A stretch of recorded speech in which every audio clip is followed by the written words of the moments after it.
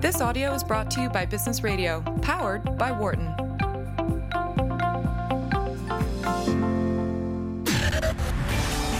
You're listening to Marketing Matters on Business Radio, powered by the Wharton School. Hello and welcome back. I'm Barbara Kahn. I'm a professor of marketing here at the Wharton School. America's Read is out today, so here with me is my guest co-host and fellow marketing professor, Keith Niedermeyer. I'm always honored to fill in for the hip-hop prof. Yeah, the hip-hop. It's always down a notch when I'm here, but I'll try to do my best. But you know music also. That's so true when as you well. understand whatever it is they're playing over there, I can't.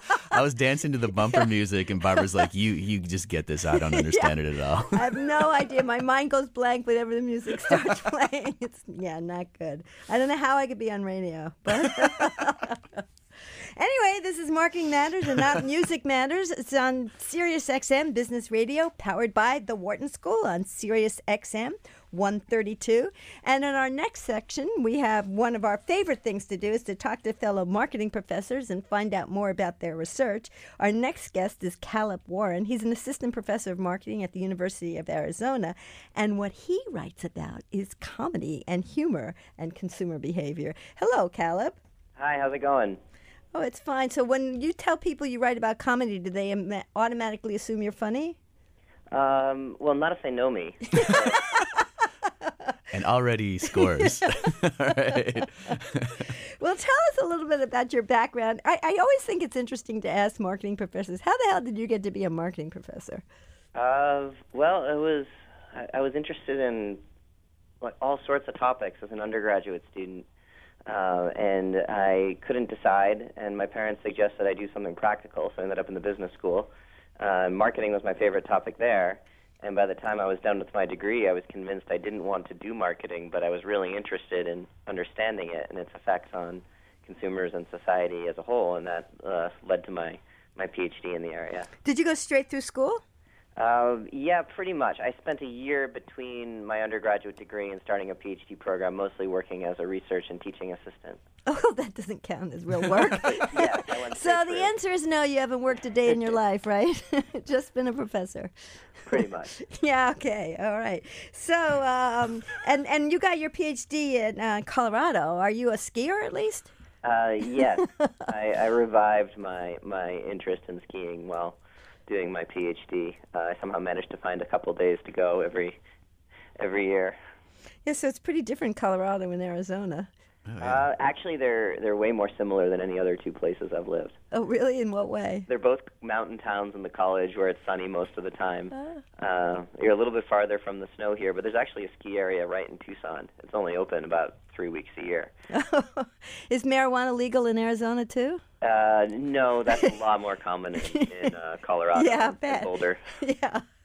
All right. Well, Barbara, you're all over the place there. I like to know all the different I know things. you like to know things. Yeah, I like to know different types of things. I want to know how you got interested in studying comedy and humor. That was a little bit of an accident, too. My co-author, Peter McGraw, was studying moral psychology and especially taboo trade-offs. So when With Phil Tetlock, who's here.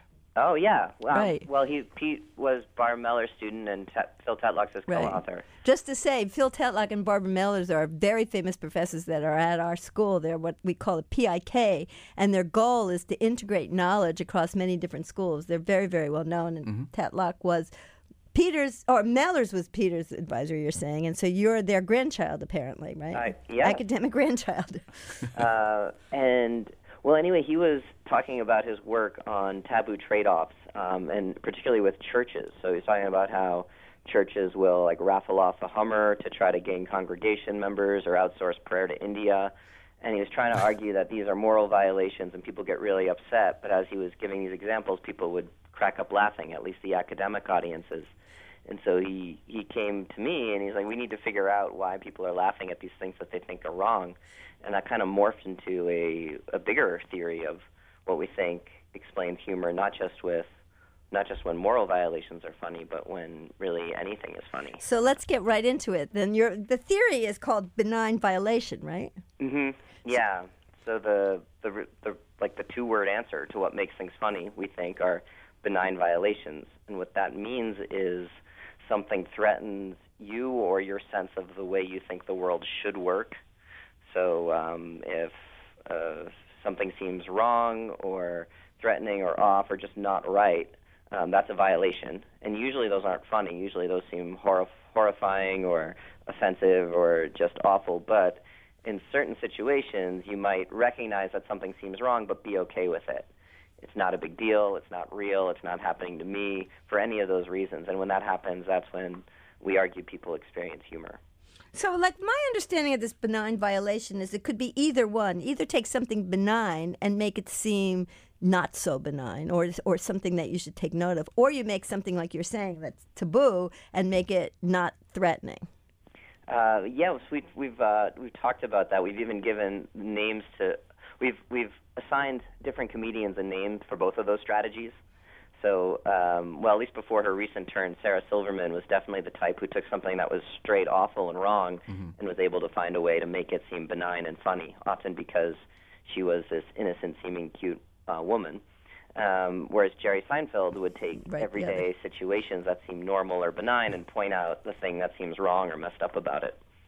One of the things I think is really cool about this is that I was in this whole theory, which I think it's a really interesting theory, and there's a lot more we can talk about it. But one thing, I went to the New Yorker magazine has this. It's actually running right about now. They have this yearly thing where they have all sorts of talks and events and things like that.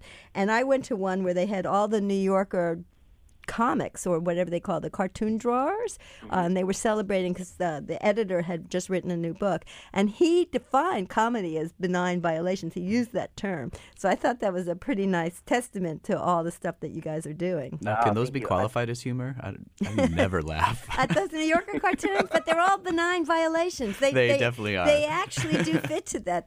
I bet you almost every one of those would fit into your framework. I think the bigger challenge with our framework is false positives. I think there are some things that might seem like benign violations that aren't funny, and we need to figure out either how to define these terms more precisely or what other conditions are necessary. For example, a lot of is Paul Rosen there? Yes. He's in our psychology department. He talks about benign masochism a bit, and some of those examples seem like they should be benign violations, but don't seem particularly funny, like people who will try to eat really spicy hot sauce to challenge themselves that way. So, I mean, I think, with any theory, there needs to be more work in an area, but I think one of the strengths of our theory is that we can explain most things that are funny. We can point out a benign violation in it, but there might be some things that aren't funny that also seem like benign violations. Yeah, I could see that, but I agree. You can use it to define what is funny. And what's interesting to me, before I heard this theory, is I used to think of humor as like unexpected or surprise. And that's a piece of this, but this is a more precise definition of it than just unexpected or surprise. Yeah, so I think that's one of the most common misconceptions about humor. And there's a strong natural correlation between something that seems like a violation and something that's surprising, because most violations are surprising. However, we can laugh at the same movie or the same joke that we've seen or heard or many times before. It's no longer surprising, but it's still funny. And there's a couple of experiments that have basically manipulated whether something's funny or not, and in certain situations, things seem more funny when they are expected. Punchlines to jokes, for example, seem more funny when they are expected, given the setup. And then the other piece is there are all sorts of unexpected things that are not funny at all, like a loved one suddenly dying, or that is not funny. No, not at all. Anything, most unexpected tragedies, for example. Well, how do you use, like in something like stand-up and things? I see people, and what really makes things funny is their timing. How does that fit into all of this? Well, I don't have a great answer for that. The one part of our theory that does the best job of explaining that is we actually say there are three conditions to our theory. There's this violation appraisal, something needs to seem wrong or off. There's the benign appraisal, it needs to seem okay. But then you need to have both of them at the same time. So we call this simultaneity. And other researchers have sometimes called this incongruity. But you need to hold these conflicting appraisals or perceptions at the same time, and the timing is often really crucial to that. It's why if someone explains a joke to you, you might be able to understand the punchline. But it's no longer funny. Yeah. But yeah, it still doesn't make you laugh out loud, at least right. not as much as if you kind of got it right away. Yeah, right. That makes sense. So you're talking about. It's funny that you said other people. So this is it a big research area, figuring out what's funny? It's not. It's a really diverse research area in that it draws from all sorts of different academic disciplines. There's a lot of stuff in linguistics, some in anthropology, some in psychology, some in sociology and English and literature, some in neuroscience, but some in business, which is the field I'm in. But there's not, in none of these fields are there a lot of people doing this research. But I think if you combine across all of them, it's a decent size of academia. It's just not in any one department. I see. That makes sense. So where are you heading with getting this more precise and deeper understanding of humor and comedy? Where does that take us for our understanding of consumer behavior and why it matters to marketers? What's the direction? Well, in some ways, those are different directions. So one direction is trying to figure out more precisely how do you create something that's a benign violation, or really understand what makes something seem benign or a violation, and that's more useful, I think, for people who want to produce comedy or researchers who want to understand what makes things funny. The other direction that I think you were alluding to is how is this useful for consumers or potentially marketers, and that's more about understanding the effects of humor, appreciation, and comedy. And so, like the paper, anyway, that I don't know if it attracted your attention, or the paper that you told me we'd be talking about is looking at that second question right. of how does humor, both creating comedy and appreciating it, influence consumers' ability to basically live rich lives, to accomplish their different types of goals. Mm-hmm. Okay. You want to tell us about sure. that one? No, I'm really interested. So in that paper, you kind of deconstruct some different definitions of humor and comedy, and then tie it to a couple of different categories. So I was wondering if you could maybe spell some of that out for us. Absolutely. One of the tricky things with studying humor, in part because people have studied it from so many different backgrounds and approaches, is that it's often defined and conceptualized very differently. So some people focus on the act of creating, making other people laugh, creating jokes or movies or whatever is humorous material. Others focus on the process of appreciating humor, so it involves laughter or being amused. And others focus on these individual differences that people have in ability to produce or likelihood of laughing at. So that's often called sense of humor. So we tried to distinguish between these three meanings of humor, referring to them as comedy production, making a joke, humor appreciation, laughing at a joke, and sense of humor, which is more of a personality trait related to the tendency to make other people laugh or laugh yourself. So that's how we sort of split up the different types of humor. And then we, trying to think of how to do this precisely without going into too much boring detail, but we tried to figure out, well, what are the different effects that both comedy production, making other people laugh, and humor appreciation, laughing, can have on consumers who are trying to reach their hedonic goals, basically feel better, short-term happiness, their utilitarian goals, which means like making better decisions, remaining healthy, persisting towards long-term objectives like losing weight or saving money, and also their social goals, so persuading others or building relationships. And what you found was that it's pretty complicated and it's different in different situations, right? Yes, absolutely. And I think the reason that's noteworthy is that a lot of people, I think, have assumed or read that humor is this magic medicine of sorts, where it's kind of a cure. It's described as a cure-all. There's a lot of popular press articles, even a few academic articles that say, is humor the best medicine, something like that. And it can be useful in certain situations. I think especially when it can be especially useful when at helping people cope with negative emotions or problems or potentially contentious relationships where people are maybe coming from different cultural backgrounds. But it really depends on how you create humor, what the type of comedy you create. So if you think of like really more nasty, disparaging jokes are a lot less likely to help with most of these outcomes than what's called a positive humor style, self-enhancing or affiliative humor. So really kind of joking with someone rather than at them. So when we see humorous things embedded, say, in advertising, so that could certainly make the receiver of that, feel better. Like you said, it kind of creates an elevated mood. From a neuroscience standpoint, stimulates pleasure centers. But does it help transmit the message? Well, there's kind of two effects that people often look at in persuasion research. One is recall, memory, or the other is attitude, whether people like the product or brand more. And for the data on the memory part is a lot better, or a lot more reliable, or I'm a lot more certain about it. And what that shows is that the humorous stimuli themselves attract attention and are remembered better. So if your joke is part of your product or part of the message you're trying to convey, people will remember it better.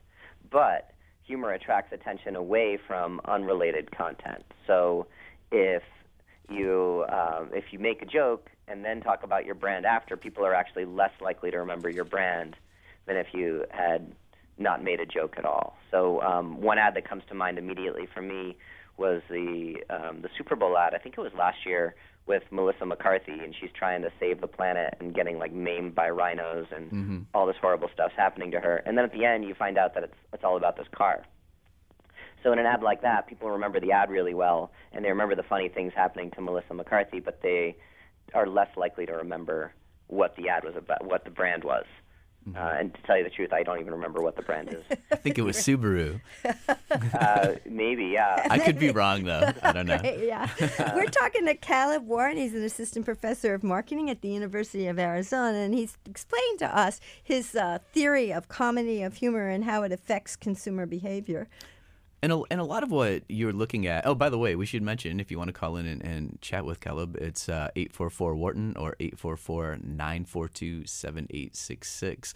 But your theory is more, at least in this paper, is a lot about how humor aligns with different types of goals, consumer goals. So I was wondering if you could break that down a little bit and maybe give us an example we could get our hands around of how that might facilitate or hinder a specific consumer-based goal. Sure. The goals we're looking at are kind of hedonic goals. Will humor make me feel better now?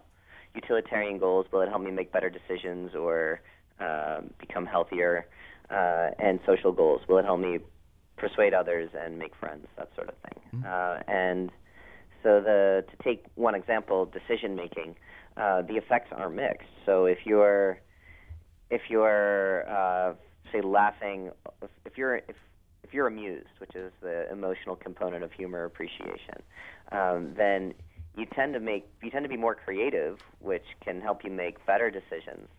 But at the same time, you tend to process information less carefully, which can lead to you making maybe more careless decisions or less good decisions. So that's just one domain where the effects are kind of mixed. It can help or hurt. With relationships... Before you go on, can you tell us how you test that? What kind of experiments do you run? What kind of data do you run to prove what you just said? So our paper is a conceptual paper. We're reviewing other studies that have done this. Well, then tell us how other people do it. Sure. For the creativity stuff, I mean, some of the really early research on mood in psychology, or I don't know how... The early research I was exposed to, so a lot of Alice Ison's work in the 80s would actually manipulate humor usually. It would show people a funny video and then measure. Although I actually co-authored with Alice, but Yeah, she talked I about thought so, but I didn't want to get that wrong. So yeah, but she talked about it as positive affect. right, and it is, but it's also a specific type of positive affect, and I'm not sure the effects would be the same if you were manipulating awe, for example. Right. Well, now we talk about emotions as much more nuanced. Before, when she was writing, it was either positive or negative. The end. Right. Now, of course, emotions are rainbow of different types of emotions. Yeah, so some of the a lot of the literature we review in this paper on creativity anyway comes from that stuff. Your research, and then so for the information processing one, the study I think is most convincing is by Vlad Grishkovicius is the lead author on it, and the reason I like this study is he manipulates a lot of different positive emotions. So he'll make people experience amusement or humor by writing about a time where they laughed about something, and then he has a bunch of other positive emotions. I think a time where they were in awe of something, and then he'll look at I forget what the exact dependent measure in this was. But let me just get back to that. Yeah, so that sorry, kind of go on. manipulation of humor is basically you get to define it the way you want to, and you just think about something that you think is funny, basically. Right. Which that's an interesting way to define. It's almost Well, I mean, it's more of a manipulation of humor, or operationalization rather than a definition. And the way we've defined humor appreciation is consistent with that because it's in the eye of the beholder. The way we define it is a psychological process that's characterized by amusement, perceived funniness. You think something's funny, and a tendency to laugh. So there are these three. There's an emotional indicator, there's a behavioral indicator, laughter, and there's a cognitive indicator, whether you actually think something's funny. And so I think that's consistent with asking someone to write about something that they thought was funny. yeah. So one of the sections in your paper talks about humor efficacy and failed comedy, and there is nothing worse than when you're in front of a room and that it's joke not doesn't land. funny. Oh, it's the my worst. God, it is really I hate bad. being on the one end of it more than the other. But you talked about like that Melissa McCarthy ad, but when you're sitting through those Super Bowl ads, you're expecting them, almost by default now to be really humorous and benign violations. And when they really fall flat, you're just like, whoa. And, I mean, what does that do to the marketing message or to the efficacy of the message or the goal-related things that you're looking at when it's just a failure? Well, it almost never helps when it's a failure. I could have guessed that, Caleb.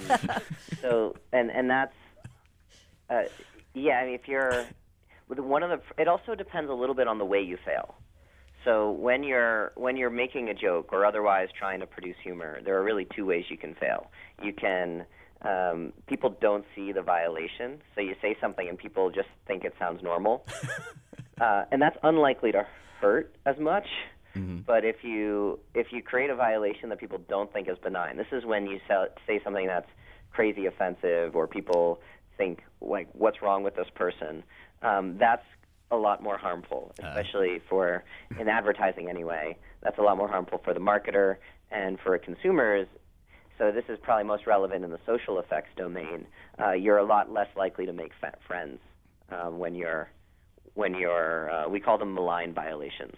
When you fail trying to be funny because you're actually violating. Yeah, you're too threatened. Yeah, right. That's not funny at all. No, yeah. Too soon. Yeah. So, I know you finished this conceptual paper. What do you got on the docket for future research? Well, their other big paper we're working on now is another conceptual paper that's looking on the first part of it, which is when do consumers think something's funny? So it's going into more detail on what makes a benign violation, and also comparing it to other antecedent conditions, other ingredients in their humor recipe. So like being unexpected, superiority, which basically means seeing yourself as better than someone else by comparison, and I think there's arousal we're looking at as well. Wait, so that's a category of funny, seeing yourself as better than others? Because I think of humor as like self-effacing, just the opposite in some ways. Well, a lot of it is, and that's one of the... there are a number of humor theories, superiority theory, and sometimes it's called disparagement, or is that right? Disparagement theories? Certainly superiority theories, where they argue the main ingredient in humor is either aggression or triumph or a sudden feeling of being better than either other people or even yourself at a previous time. But the data are not very consistent with that theory, which is one of the things we discuss in this other paper. It's more consistent with this violation idea, where the violation can be because something bad happens to someone else, but it can also be something bad happening to you, which is kind of what you're talking about. Yeah, the self-effacing kind of. Mm-hmm. Yeah, I mean, there seems to be a lot of comedians do something like that. And I also was thinking a lot of stand-up, for example. That's not the only kind of comedy, obviously, but a lot of it is very personal. Right. I was going to say I think the really convincing evidence on why superiority isn't a necessary ingredient in humor comes from the animal literature and like tickling, where so animals will often laugh when play fighting, and children too, for that matter, and some adults, and same with tickling, and both are kind of playful attacks where there's an aggressor who's in a superior position, who's tickling or chasing, but the person that's far more likely to be laughing is the one who's being tickled or who's being chased, the one who's not in the superior position but the inferior position, which doesn't fit very well with superiority theory. That's an interesting kind of observation. But we shouldn't tickle our customers, right? No, I think that won't work too well, especially in today's Me Too era. It doesn't seem like a good idea. Well, Caleb Warren, time is up. Thank you so much for being with us tonight. Well, thanks a lot for having me. It was really interesting to hear about your current research and your future research. Good luck with all of that. If you want to learn more about Caleb, find him online at marketing.eller.arizona.edu. When we come back, Keith and I are going to be discussing China. That and your calls right after this on Marketing Matters Business Radio, powered by Wharton on Sirius XM 132. For more guest interviews, check out our Wharton Business Radio Highlights podcast on iTunes and Google Play.